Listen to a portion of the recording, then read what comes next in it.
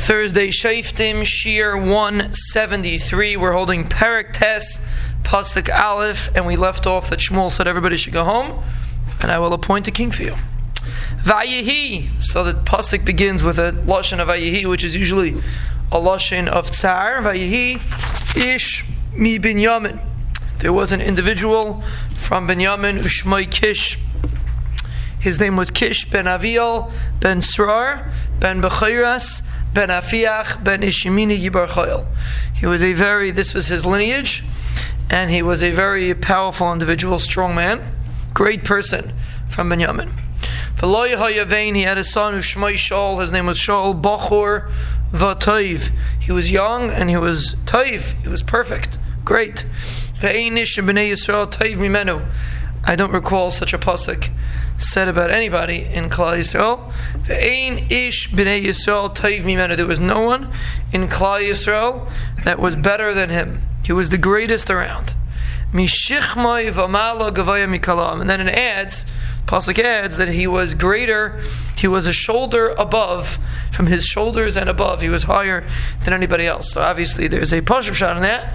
And obviously there's a spiritual shot in that he was a head above the entire generation. He was the greatest person in the generation, and this is who the Rebbeinu Shalom chose to be king, which everyone would say he would be the best king, and apparently he should be it, and this should be the mahalach of kingship in Klal Yisrael, based on the greatest person in Klal Yisrael.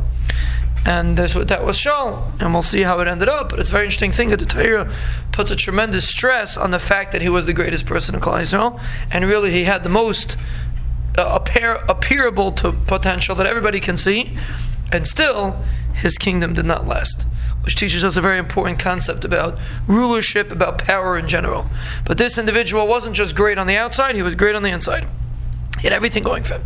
Vatevadna ha'asaynos lekish avishol. His father lost his asaynos, female donkeys.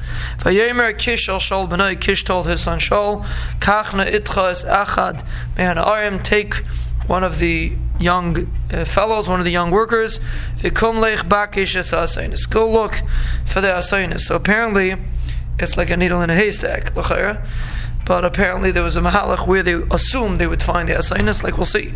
Vayaver b'Har Ephraim, he passed through Har Ephraim. What does it mean he passed through Har Ephraim? He searched the whole Har Ephraim. Vayaver b'Eretz Shalisha v'lei matzo, he passed through Eretz Shalisha, and he didn't find. Vayaver b'Eretz Shalayim v'ayin, he passed through Eretz Shalayim, and it's not there. Vayaver b'Eretz Yemini v'lei matzo. He went through Eretz Yemini, and he didn't find it. So it's the Malbim explains the reason why by Shalayim it says V'lei Matzo, and by Ephraim it says V'lei Matzo, and by Shalisha it says by Shalayim it says V'ayin, and Yemini and Shalisha it says Leimatzo, because over there he had a remez that they were once there. Apparently people saw a pack of asaynos, they knew he was there. In Shalayim there was no remez at all, so they obviously never showed up in Shalayim at all. B'kitzur, they didn't find the donkeys. Hema bo b'Eretz Tzuf, they came to Eretz Tzuf, and Rashi says Tzuf is a lashon of a navi, lashon of a tzeifa, a navi.